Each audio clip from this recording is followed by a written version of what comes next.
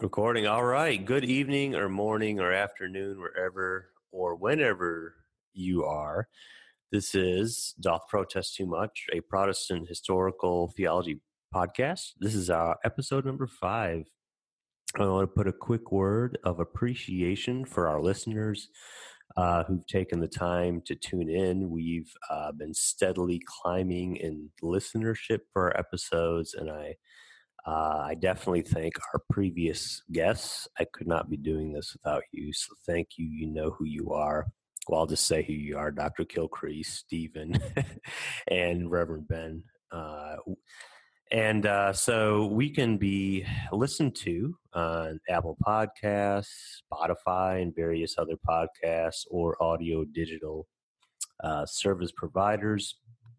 If you happen to get on up, if you happen to listen through Apple Podcasts, which I don't, I do Spotify, but if you do Apple Podcasts, feel free to give us a good rating. We'd greatly appreciate it. Maybe bump up the ratings and catch some more people that would be interested in listening to this podcast and put it on their radar. So, and we're also on YouTube as well. You can search for us. So today we have a special guest. We always have a special guest, but this is a really special guest. He is an Episcopal priest, Zach Neubauer, and he's an Episcopal priest in Macon, Georgia. Did I pronounce that town right? Yep. All right. And he has a BA from Moody Bible Institute, a Master of Divinity from Trinity Episcopal School for Ministry. And he's also president of the board, correct, for the Evangelical Fellowship in the Anglican Communion, the USA branch, or the US branch. Sorry, EFAC USA for short. Yep. EFAC USA, which I've just recently joined. I joined because I liked their lapel pin, and I'm kidding. I joined for other reasons. I'm sorry, Zach. What were you saying?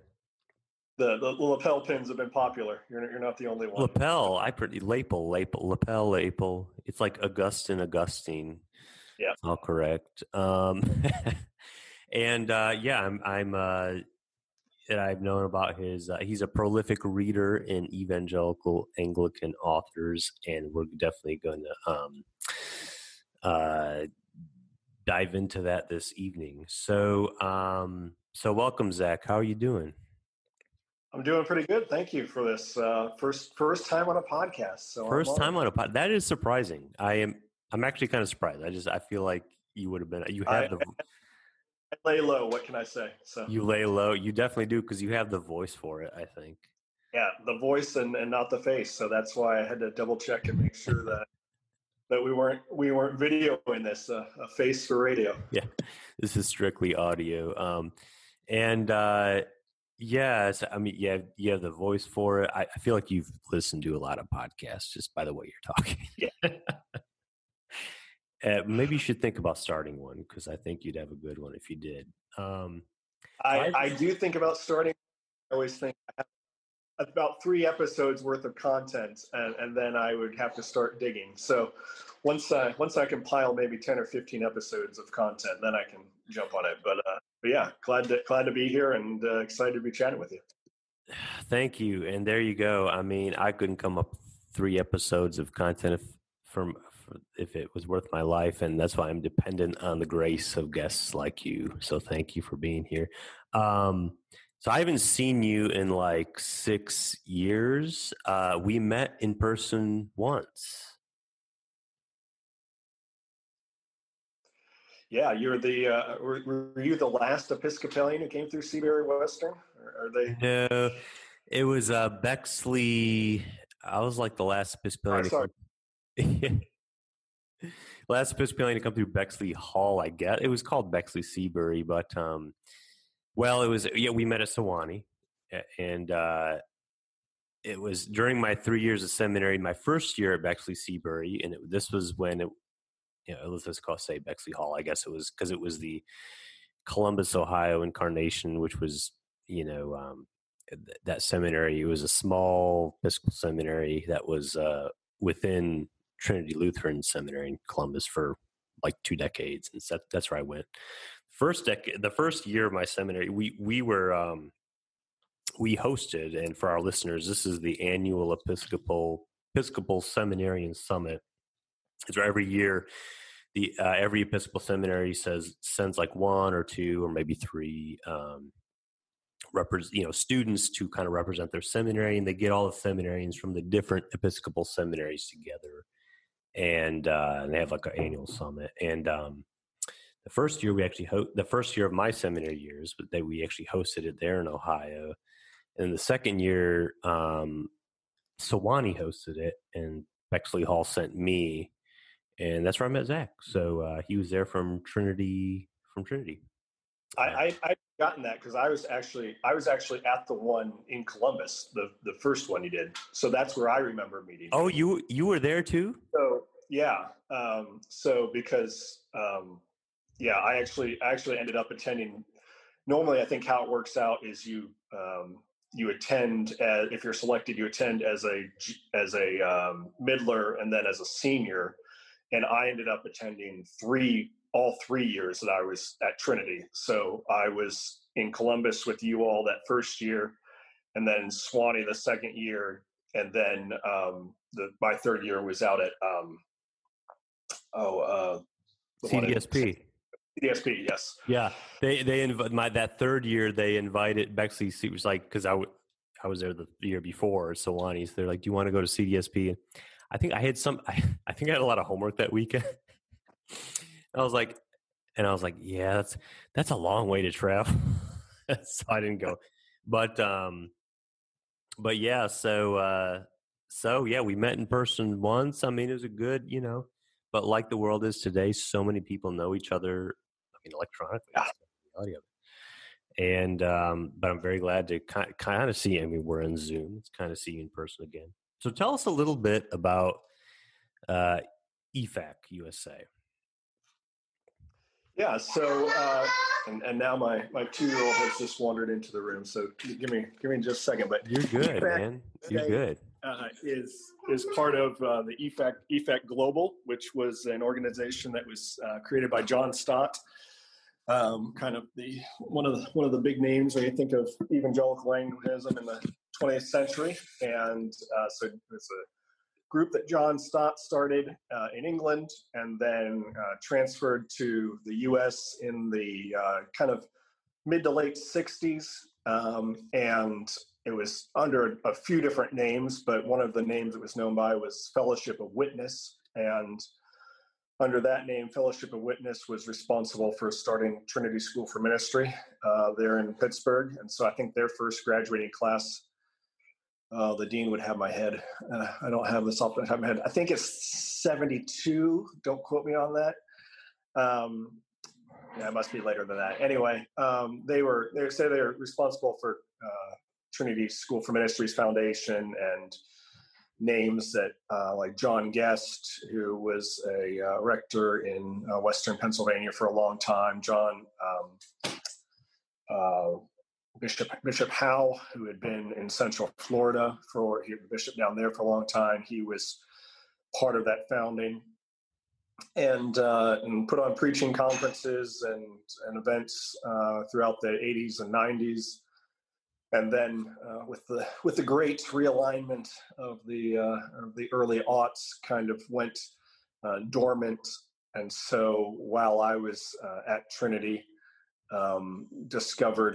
learned some more of that history. I didn't grow up Episcopalian. I grew up in kind of non-denominational type churches. Discovered the Anglican tradition while living in England for a few years, and so came back to the States without having everything I knew about Anglicanism be abroad. So came back to the States and ended up at Trinity and discovered that there had been this legacy of evangelical Anglicanism here in the latter half of the 20th century. So because of that, found a few other folks and jump-started it, as it were, kind of in 2014 or 15, I guess. Took over as president in 17 or 18. It all kind of blurs together. And so I've been doing that as president of the board for a few years. So our main thing that we have been doing the past few years is an annual conference. And so our last one was down at the Cathedral Church of the Advent in Birmingham, Alabama. We've been down in Central Florida's Conference Center a few times. And there's growing steadily in number and finding like-minded folks. So it's been a fun thing to be part of. So I didn't know that. I didn't know you were part of the formation of the USA branch of EFAC. And that it had a part in the start of Trinity. I knew Trinity was one of the younger Episcopal seminaries. I think it's still the youngest. Yeah. Yeah, and so, like I said, kind of in 2003 with Gene Robinson and then the realignment and whatnot, there had been the organization, but it just wasn't really functioning as people went different directions, and all that separation wasn't helpful for the common cause of evangelicalism. So yeah, I was part of the small group that jump started it, restarted it. A rebirth. Yeah. Oh, okay. Yeah. And it's bringing people together because you have your board is kind of comprised of Episcopal Church and Anglican Church North America. Yeah, that's something we've been very intentional about. It's been really cool. Kind of at the beginning, there were some folks who had been part of EFAC in the late 90s, early 2000s that weren't even speaking to each other anymore because of different jurisdictions and whatnot, and have seen some long-term relationships mended. And our board is right now we have 7 folks on the board. I think, let's see, 1, 2, 3. I think we're still at 4. I think we're at 4 Episcopalians and 3 ACNA folks, but we try to keep the board pretty evenly balanced, just as a way of recognizing that there are a lot of differences, and rightfully so, between the various jurisdictions, but there's a lot of commonalities as well. And so yeah, the annual conference and part of our goals that we're working on are finding if there's churches who are looking for somebody of a more rector of a more evangelical bent, trying to make those connections, and that's been something that we've been excited seeing happen in the past few years. So, but mostly about fellowship and encouragement. That's if people can walk away feeling better about the work they're doing in their local ministry, and feeling like they can contribute something to others and to receive something from others. That's really been the most satisfying part of it. Well, and I think Jesus Christ is happy because if there's people that intend on following him and worshiping him, and they come from these different church bodies, I think he wants them together. So thank you for that work you do. So kind of diving into, I was reading some of the statements of EFAC. One that really caught my eye is you state to encourage and provide training for biblical preaching and teaching in the Episcopal and Anglican churches. Biblical preaching, break that down. What's biblical preaching? What's biblical preaching? That's a good question. I think another phrase that you might hear that's probably fairly equivalent is expository preaching. Yes. So biblical preaching or expository preaching is preaching that takes the word seriously. Is one.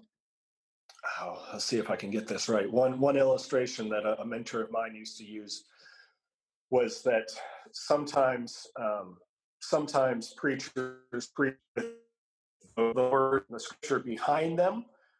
Kind of, well, it's back there somewhere, but you don't really need to pay attention to that. Pay attention to me and what I'm saying. And sometimes preachers will preach with the scripture in front of them, but they never show that scripture to the congregation. So you assume that what they're saying is coming from scripture, but that's maybe difficult to tell. Sure. And expository preaching or biblical preaching is preaching with the preacher holding the text out and saying, here, you can see what I'm saying is based off of the text and comes from and then the implications come from the text. And so I think that's probably the most concrete example. Sometimes expository preaching or biblical preaching can mean a trust of lectionaries, and so kind of preaching lectio continua or through entire books of the Bible.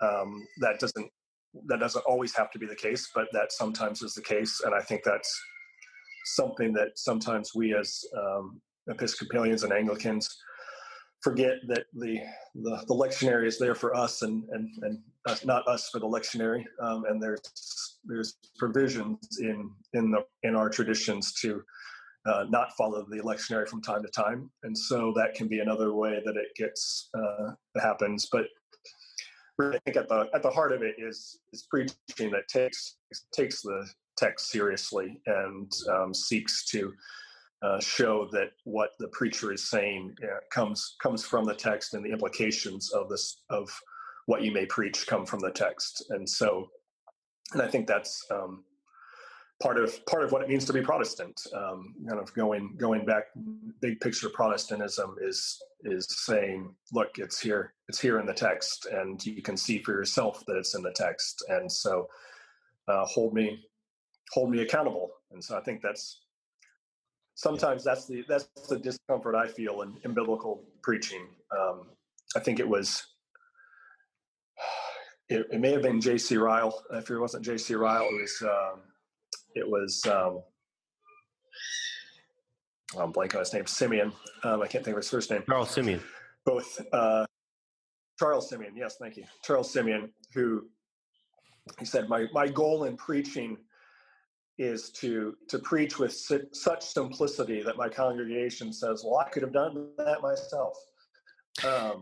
And so it's not fancy. It's not, hopefully it's emotive. Hopefully it's something that gets to the heart of folks and to their affections, but we should be doing it in such a way that the power comes through from the text and not our own cleverness.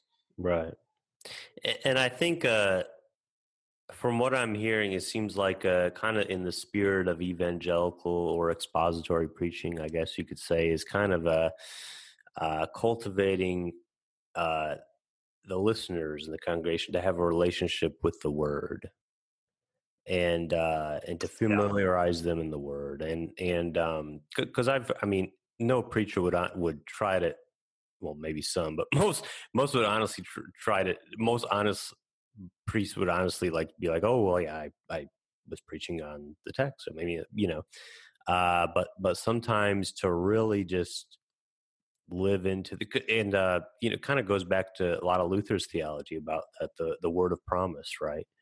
That was kind of the turning point for him in the Reformation, was that the words from Scripture are a promise that have so much efficacy and power in themselves in just being proclaimed, the promise of salvation to you and what Christ has done for you. And so I think kind of when I think of like the evangelical spirit of, especially his proclamation and preaching, I think of maybe the pastor just because it's not his or her own work, it's the power of the Word working through them. Yeah, but what you mentioned by Luther reminded me of a quote by a mentor of mine again, and his line is it was one of his convictions in ministry, he said, and it was that the Word of God does the work of God in the people of God through the Spirit of God.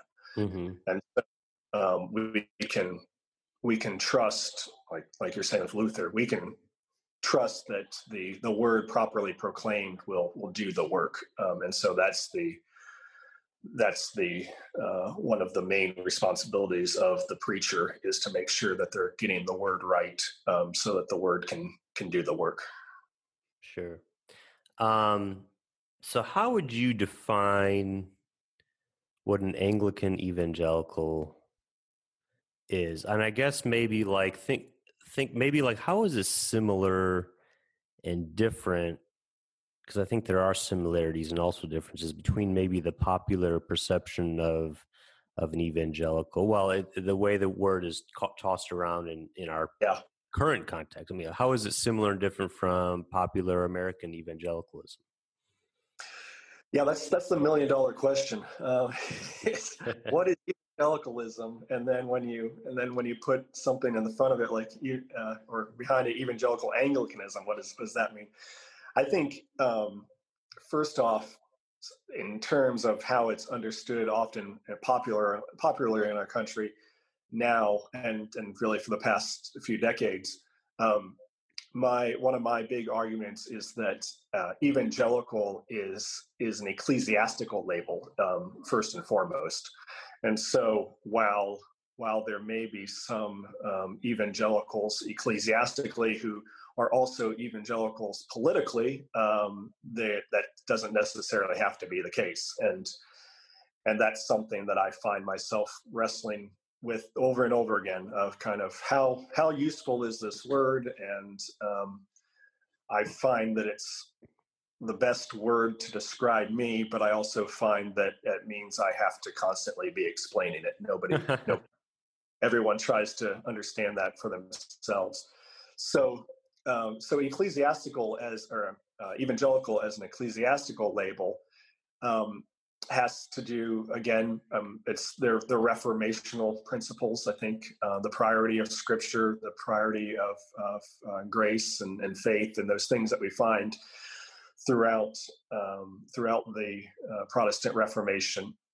And it often means, and in the case of when I explain it, it usually means a simpler approach to the liturgy. I remember one time in seminary, I forget on what occasion, but I was supposed to be celebrating evening prayer, and the candles were missing off of the altar. They had been taken for some other event, and the person who was assisting me and leading was kind of panicking, like, "Oh, the candles are gone. What are we doing?" I said, "I think there's enough light that I can see by." Because it's a big sanctuary with lots of natural light. And they kind of looked at me like, "What are you talking about?" I said, "Well, really, I mean, I'm not really too fussy about whether there's candles or not, because I think primarily the candles are there to help you see." So oftentimes, I mean, the low church is a way of describing that. Simpler vestments, less kind of ornamentation, less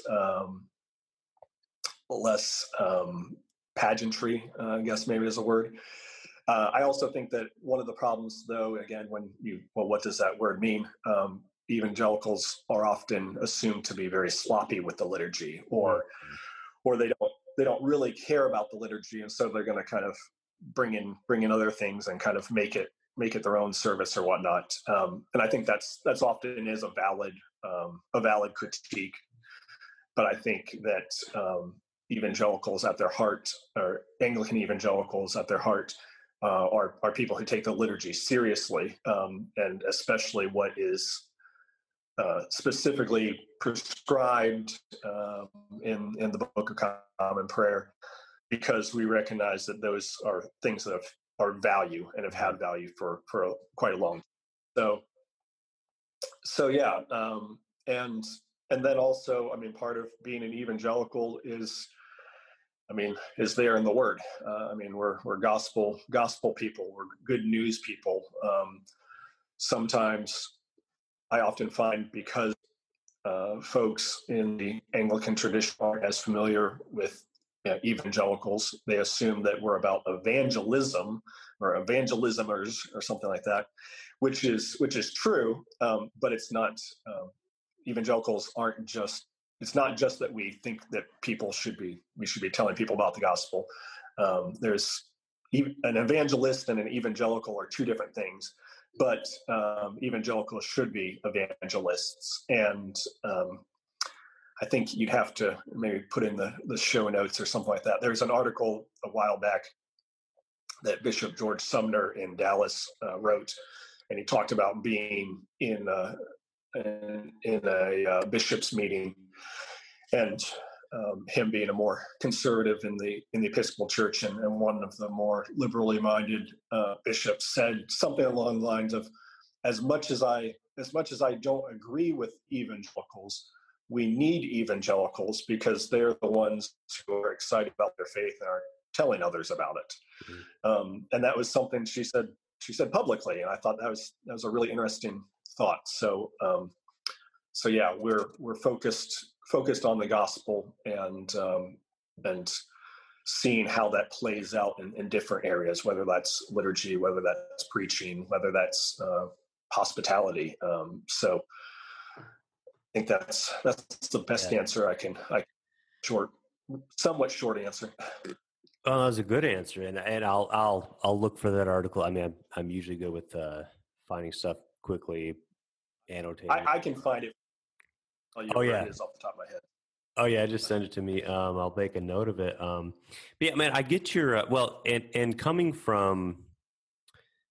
I've been in regions of the country where in the Episcopal Church, it's broad to high church on the continuum of broad church leaning high, which for our listeners, I mean, a lot of them will know, but the level of the emphasis on ritual and a lot of churches have a liturgical way of doing things that has a lot to be mindful of, and so.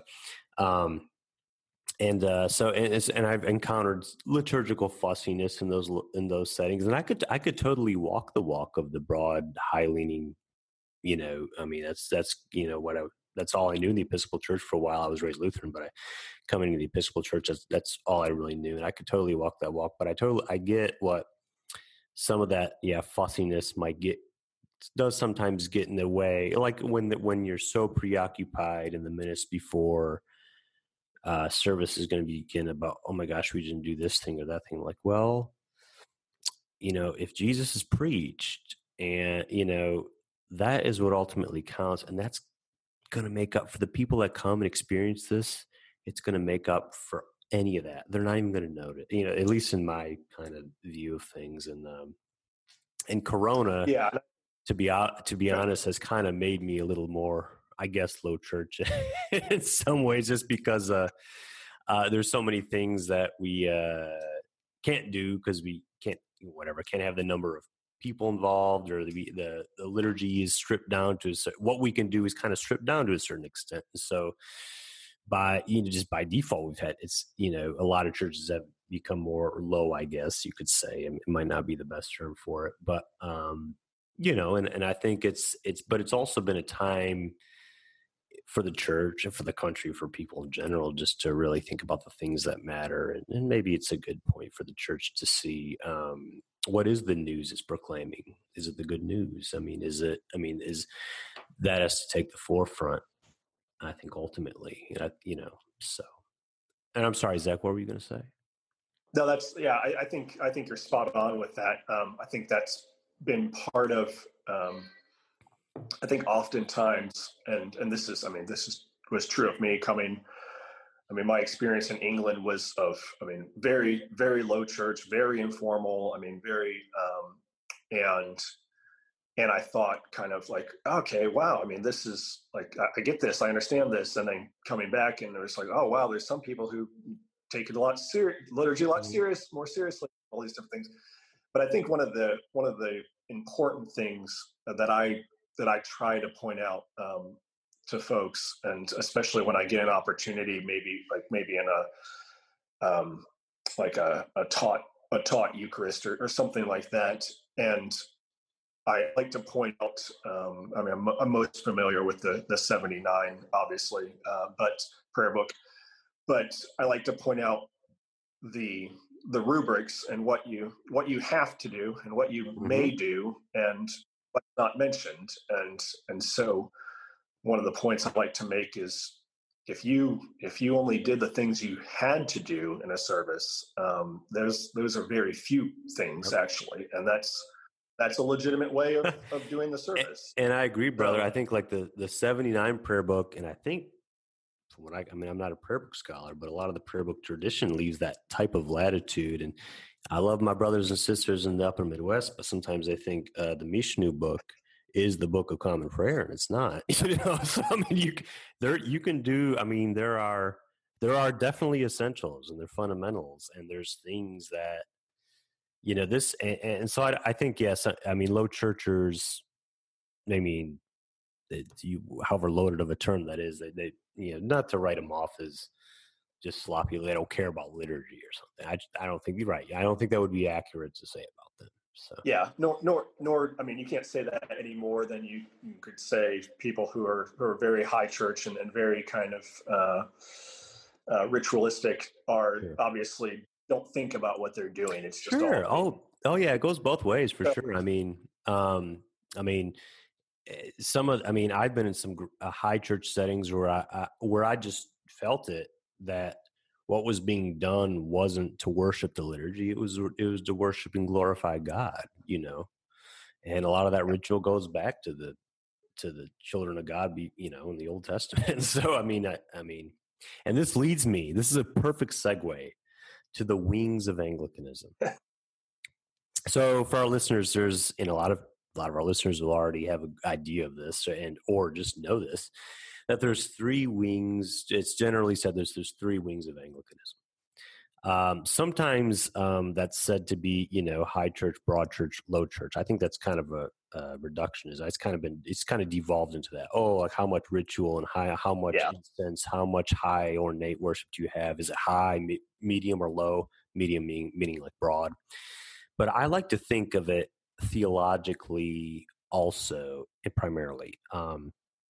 I think and so let's think of like evangelical, which we've already covered on a little bit, Anglo-Catholic, and classically called latitudinarian, but it's also we know it as liberal. Kind of three different theological persuasions. They kind of correspond to the low, broad, high church, and we don't have a lot of. I mean, we could do a whole another episode about that, but there are people that are theologically evangelical, but in their liturgically are very high, or Anglo. I mean, so there it doesn't perfectly correspond, but kind of breaking it down. I want to share something Rowan Williams wrote about the three different theological persuasions, and it's a book called. I'll put it in the show notes, but it's called Love's. You might know the title, Zach. Love's Redeeming Work. Yep. Yes. Classical compilation, or great compilation. Are you still with me, Zach? Your face kind of froze on our Zoom, but. Sorry. Oh, he's here. He's here. Good. Love's Redeeming Work is a great work by Rowan Williams. Well, it's edited by Rowan Williams. It's a compilation of Anglican authors, spiritual writers, clergy throughout the Anglican, since the Reformation. And Rowan Williams kind of breaks down the three theological wings of Anglicanism. And this is what he says about them. He says for the evangelical, those in the evangelical corner, like what we're talking about tonight, emphasize that the English Reformation was an affirmation of the absolute supremacy of Scripture in all matters affecting the church. Anglo-Catholics, that their sense of spiritual and sacramental continuity with the early fathers and the faith of the undivided church. That's what their emphasis was. And then the liberals point out that early Anglicans never bound themselves too tightly to a single confessional formula focused on specific theological principles. So that's kind of Rowan Williams' summary of the three different, I mean, the kind of, he's always good with a comprehensive view of Anglicanism, and what all the different, currents are. And so I don't know. I thought that was a good way of putting it. But I don't know. What are your? I felt like sharing that quote. What do you think about that, Zach?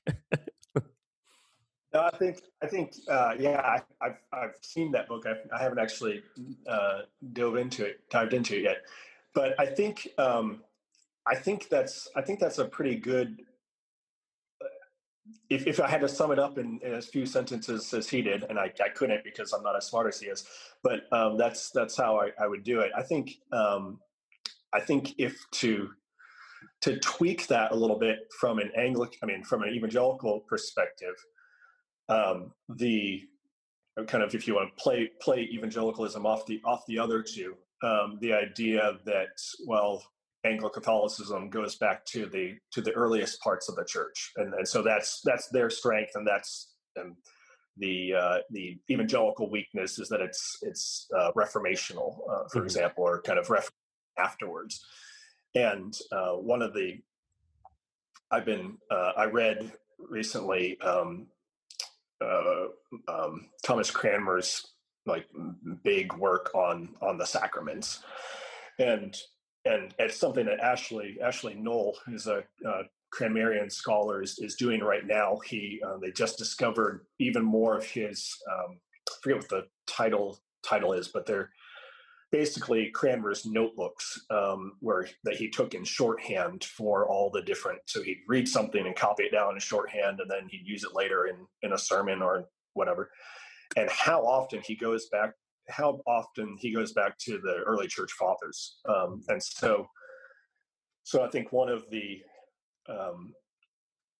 with that thought, I agree that's probably how it's popularly understood. But I think evangelicalism at its best does go back to the earliest parts of the church. And that was something that the reformers such as Cranmer were at pains to do. Over and over again, their line of arguing isn't being in agreement with the early church fathers doesn't make us right, but it definitely improves our argument.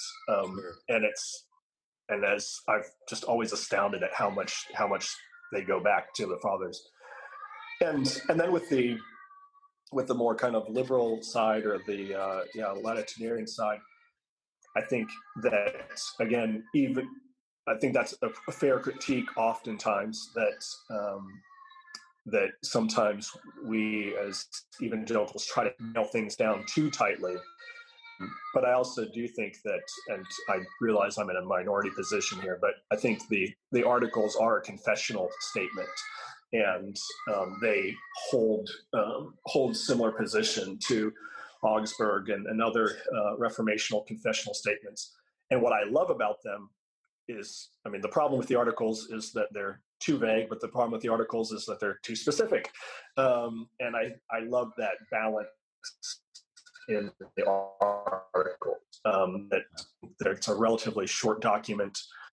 Yes, you have the homilies that go with them and the prayer book, but in the grand scheme of things, it's a relatively short document, and there's wiggle room. I don't think there's as much wiggle room as some people think there is, but I also think there's more wiggle room than others think there is. So, but I agree. I think that's a good. It's a good kind of surface level. Yeah. But I like what you said about kind of because I think you add more to what you talk a lot. I'm not like. I like the English Reformation. I'm what I'm really good at from my background is the Lutheran Reformation, and I know from that side of the Reformation, the German side. Chemnitz, Melanchthon, Luther were very deep into the patristics, the church fathers. And I do sense, from what I'm gathering, what you're saying, and I've sensed this too, that there is a type of revisionistic history that Anglo-Catholicism has suggested or outright like posited that, at the Reformation kind of just was a kind of a break from all this tradition, that it disregarded and completely turned, entered a new chapter and threw out the old chapter. But that's not really an honest look at if you study the Reformers, like you said with Cranmer and also parts of the Continental, they were very interested in what Christian theologians of the first several centuries were saying, and they really appealed to them and cited them in their works, and so they weren't like anti everything that came before them. And I do think that's kind of an Anglo-Catholic revisionism that I've sensed too. What were you? Oh, you were also saying something. Oh, the 39 articles. So yeah. So there's been, for our listeners, the 39 articles are in the back of for Episcopalians and also ACNA worshipers that still use 79 prayer book. The 39 articles are in the back of the prayer book as a historical document, and they were largely products of that time era of the Reformation, and it was as the Church of England was navigating its belief system as its own church, and so they're very good to read.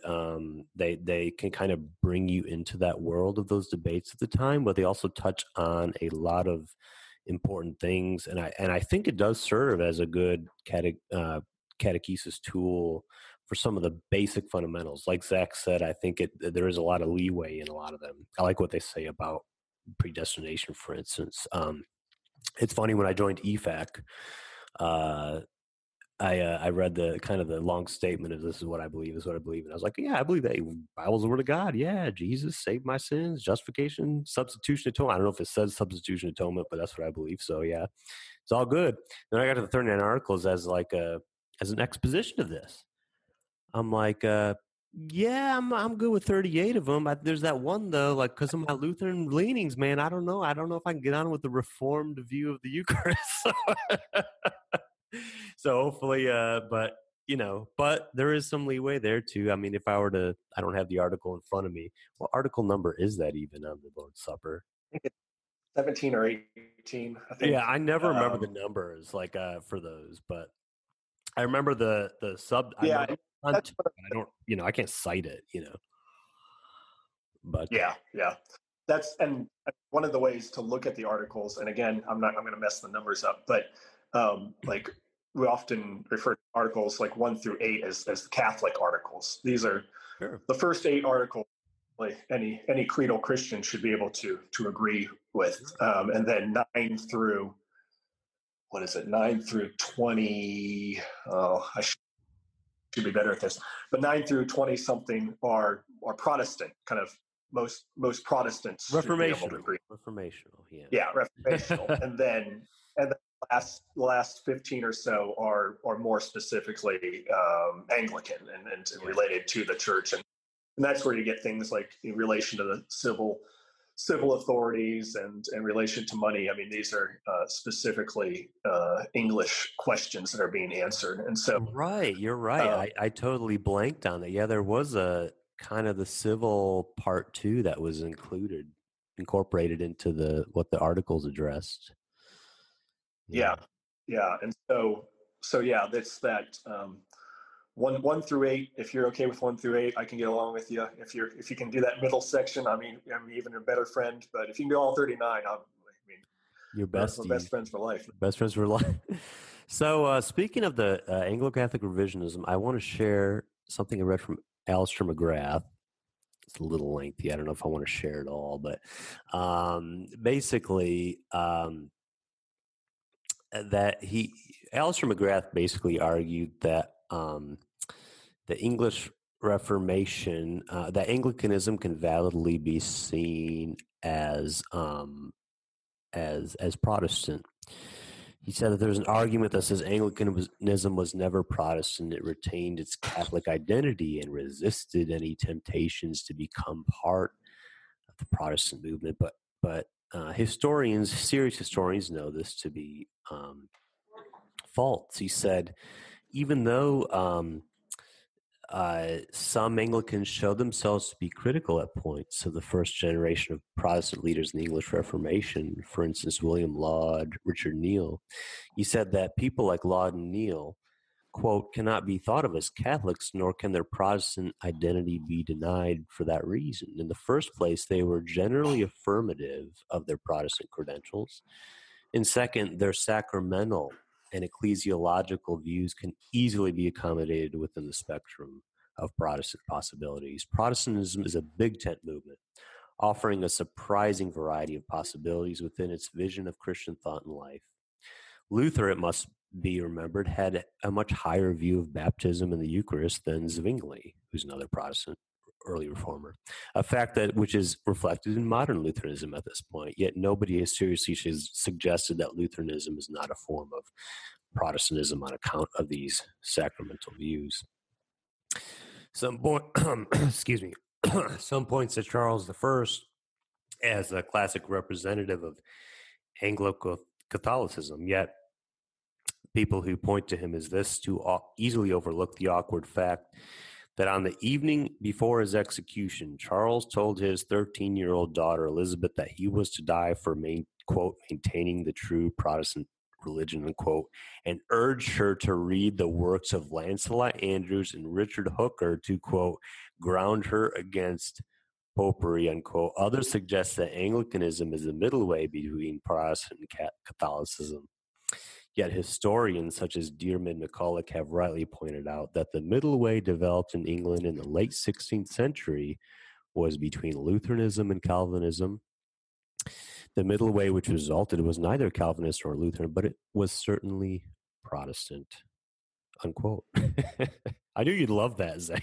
So. Yeah, that's. I was hoping that we'd get to Via Media. So McGrath says that. Is that from his book on the Reformation? What book is that from? No, it's from an article he published in 2007, which was you can't find anymore. But it's that excerpt. It's a much longer excerpt than what I read. Is quoted in a blog, and I'm going to put the link to it in our show notes. But that like original art, he put it in like some Irish news thing. I don't know. Yeah. And it's not like online anymore, but that excerpt is still online. So, and I was like, wow, you could obviously, I mean, Alistair McGrath's a prolific writer. You could probably find that a same type of thing in his writings, but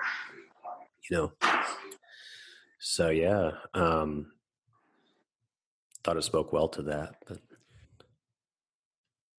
Yeah, and I don't know if you want to. This might be diving too deep, but in terms of thinking about that, I mean, especially those going back to the three branches, or as I forget if you said branches, three wings of idea of Anglicanism. I think something that's particularly difficult in our North American context is the Episcopal Church was without kind of any evangelical influence from the turn of the 20th century until the kind of early 60s. And then when that evangelical influence reappeared, it was in the form of the charismatic renewal movement in the Episcopal Church, which has similarities to the evangelical church, that kind of the evangelical movement that was part of the Episcopal Church in the I get my centuries mixed up, in the 19th century, but was also much different than the kind of the evangelicalism of Packer and Stott and McGrath in England. And so I think oftentimes the confusion I run into, or the rebuttal that I run into, has to do with that, is that people have never, especially in the Episcopal Church, and even to some degree, slightly lesser degree, but same in the ACNA and whatnot, is people have never experienced this this evangelical Anglicanism, and so they think it must be something new. It's something that is, and in reality, it was just something that wasn't around for a good chunk of wasn't around as the liberal theology was taking over in the early part of the 20th century, and as the Oxford movement and whatnot was really ramping up, and so it became in the Episcopal Church. I think it feels like two wings in the Episcopal Church, to me at least, as compared to Church of England, that it's very much a three-wing kind of place. So the evangelical, wing, it's very historical, and it's you could say arguably it was kind of the dominant. It's what classical Anglicanism was. I know it's not that simple, but yeah, and it's funny because when you mentioned Church of England a lot, and you spent some time there, that is where I first experienced. I had kind of a culture shock. I went to. I took my last year of seminary. I took a travel course to England, and under Jason Fout, who has done a lot of work on the evangelism in Diocese of London. And we went there, and it was mainly like a week-long course where we learned about HTB and all the things that have come out of HTB. For our listeners, that's Holy Trinity Brompton. And we went to a worship service there, and it was like these like praise and worship bands playing music and stuff, and which isn't like my style, and that's not necessarily like, that's a very contemporary form of worship, and that doesn't necessarily like, equate to evangelical even, but nevertheless, I would have never seen anything like that, like in the Episcopal Church in the U.S. But it was really like neat to see that it had like, it was like full of people, and people like with like in our age range, but I don't think it was the worship so much, because like, I mean, I'm not even like big on like praise band worship, but I think it was the messaging there, and that, this was the hope of the world is right here. We are proclaiming the word to you, what Jesus is going to transform and change your life. And it was like a really great experience to see that. And like, I never knew, like, I thought I was going to London. I thought like, I'm not going to see something like this, because like I watched the movies and I read the plays that Church of England seemed like a very, these big Gothic cathedrals, and it was going to be very, very high and dry. And like, it was, it was not what I pictured Church of England was like. And I mean, that's kind of, in the Diocese of London, at least, that's what it's like. And they've, since the year 2000, they've experienced such growth, when it's with so much of the Western world, you don't see that. You see a decline in church activity, but Diocese of London was like, it was the opposite. And so that was definitely a learning experience for me. And, and so I realized, wow, this evangelical thing, obviously it's not 18th century evangelicalism. This is like guitar evangelicalism, but and even earlier 20th century people like J.I. Packer and John Stott are not the evangelicals of a couple hundred years ago. But I realized that this wing, this expression of Anglicanism, kind of stayed alive and took different forms in England, when it wasn't really so much a thing in the Episcopal Church, outside of course parishes that do have that. It was, it was interesting. But so yeah, we covered a lot tonight, and I'm curious, what are kind of your favorite Anglican evangelical authors? I mean, I follow you on Facebook. I see you posting quotations like all the time from these books. You read so much. And so go ahead. No, I was saying, what are some of the ones you'd recommend to kind of learn about evangelical Anglicanism? I mean, I think it's really hard to go wrong with John Stott and J.R. Packer. Those are where I would start. They're very accessible. Alistair McGrath. I don't go to him as often, but we just finished up an adult catechesis course at the parish here using his book on the Apostles' Creed. And yeah, that was the long quote that you gave earlier. I recognized kind of a line and a half in this popular level kind of 100-page book there. One author that's been very helpful for me in terms of liturgy is a guy named Colin Buchanan. He was a bishop in the Church of England.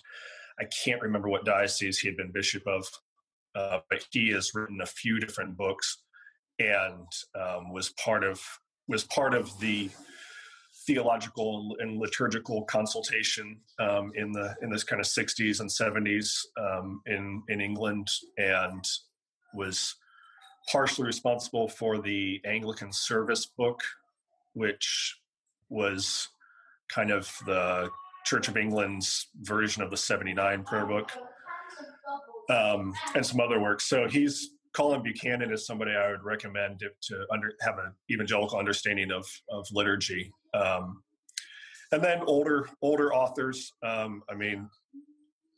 Thomas Cranmer. They're ridiculously long 17th, 16th century sentences that just go on and on and on. But he wrote so many wonderful things. Or the Book of Homilies, which a lot of those came from Cranmer, but the homilies serve as an exposition of the articles. And then other folks, J.C. Ryle, a great, the first bishop of Liverpool, a great evangelical, the turn of in the 19th century, and Charles Simeon is another person. Then another one of the great things about Anglicanism is you often discover later on that, like, oh, this person was an Anglican, and I just never really thought of that. And so we have so many great, Isaac Watts's hymns, the Wesley's hymns. So much of this we take for granted. So much of our tradition we take for granted. We sing them. These are regularly sung hymns in any Episcopal church. Really. Yeah. Yep. And so where does I was gonna say where do you see kind of just looking at my notes here because we're gonna wrap up in a minute, but I'm kind of looking at like evangelism is kind of put as a priority for EFAC. And the primacy of the word, and we're going to have another episode in a couple months because I had a lot of things to ask you and just to pick your brain on. But where do you? I guess we're a podcast. I'll just keep coming on to your podcast. Hey man, but yeah, I'd love to have you on. Yeah, dude. I was going to say, where do you see the evangelical? It is in the U.S. church, and it's what do you see it offering for the Episcopal Church in the U.S.? I guess I could put it that way. Yeah, that's a good question. I think, at a very pragmatic level, evangelical churches tend to grow.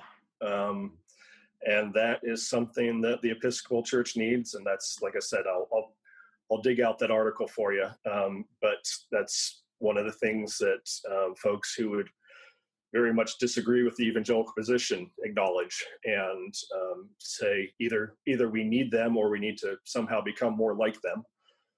So on a pragmatic level, I think that's it. If that the evangelical preaching, the evangelical teaching, the evangelical, even the liturgy of even when it's simpler, oftentimes the hope in the simplicity is that it points even clearer to what it's demonstrating, the object lesson that we see in obviously more than that, but in baptism and the Eucharist. And if we strip away some things, we might see those things in a better light. So have that, and ultimately, it comes back to that proclamation of the word, and all these kind of EFAC has five goals, and you mentioned the primary teaching people how to preach evangelically, biblically, and then the other ones fall under that, and it's practicing liturgy in this way, and doing evangelism, and those are all just different ways of seeing the word revealed, and so that's, and like I said, that's my conviction that's how God works. The word of God does the work of God in the people of God through the Spirit of God, and so yeah, I think that does that, and I think there's also so many parts of the Anglican communion, especially, are more evangelical or more. The Episcopal Church we're a minority in generally how the Episcopal Church is thought of. The Anglican Church of Canada, for example, those other churches are more of a minority in the worldwide communion, and I think evangelicalism is often more in step with the rest of the communion, and maybe us as American evangelicals can demonstrate the strengths of what's being offered worldwide. Even like you mentioned, Holy Trinity Brompton. I mean, I'm not, that's not the church I would go to in London, but they're obviously doing something right. And so what are they doing that we're not doing? Broadening our horizons of what it means to be an Anglican and what it means to live faithfully. Right. Well put. Thank you, Zach. This has been a great episode. Yeah, I'd love to have you back on again. And we just scratched the surface of a lot of this stuff, but yeah, you've got me talking. So now maybe I can do a podcast. I just got to start spitting all this stuff out and finding other people. I got another 30 minutes if you want to keep. My wife has I'm hearing lots of people in your back. I'm hearing a dog in my house. So. Yeah. But thank you, Zach. Bless you. Thank you. And we will we'll connect again. And this has been a great episode. And blessings on your ministry, your continuing ministry at Christ Church. And God is with you. And so thank you very much. Thanks for this opportunity, and looking forward to catching up on the episodes I've missed and seeing what comes next. So. Oh, too kind. Yes, we're going straight. Thank you, and I have you to thank and my other guests to thank for this, because y'all make this show, and it's thank you. So for our listeners, stay tuned. We have some exciting couple episodes coming. We kind of started to scratch the surface of the Reformation. We have a Bucer Scholar and a Cranmer Scholar, respectively, coming on next month. And then we have a mashup episode. I was going to say it's a surprise, but I already posted it, so it's not really a surprise. I have a mashup episode with Isaac from Miserable Offenders. Zach's nodding his head. He knows Miserable Offenders. So yes, yes. Yes, we will catch everyone on our when you hear from us again. So for our listeners, may the Lord bless you and keep you. May his face shine on you and lift you up in his favor and give you peace. Amen. All right. Amen. Take care, Zach. God bless you. Thank you. Good night. Hi, and thank you for listening. This is Reverend Andrew Christensen again. I hope you enjoyed this episode, and don't forget to check out our previous episodes of Doth Protest Too Much. If you're listening to us on Apple Podcasts or another streaming service that lets you rate and review our show, please do so. 5 stars, 1 star, however you honestly feel we can take it, and would love and appreciate your feedback. Also, for any further questions or suggestions for our show, please email me at dothprotesttoomuchpodcast@gmail.com. God bless your day.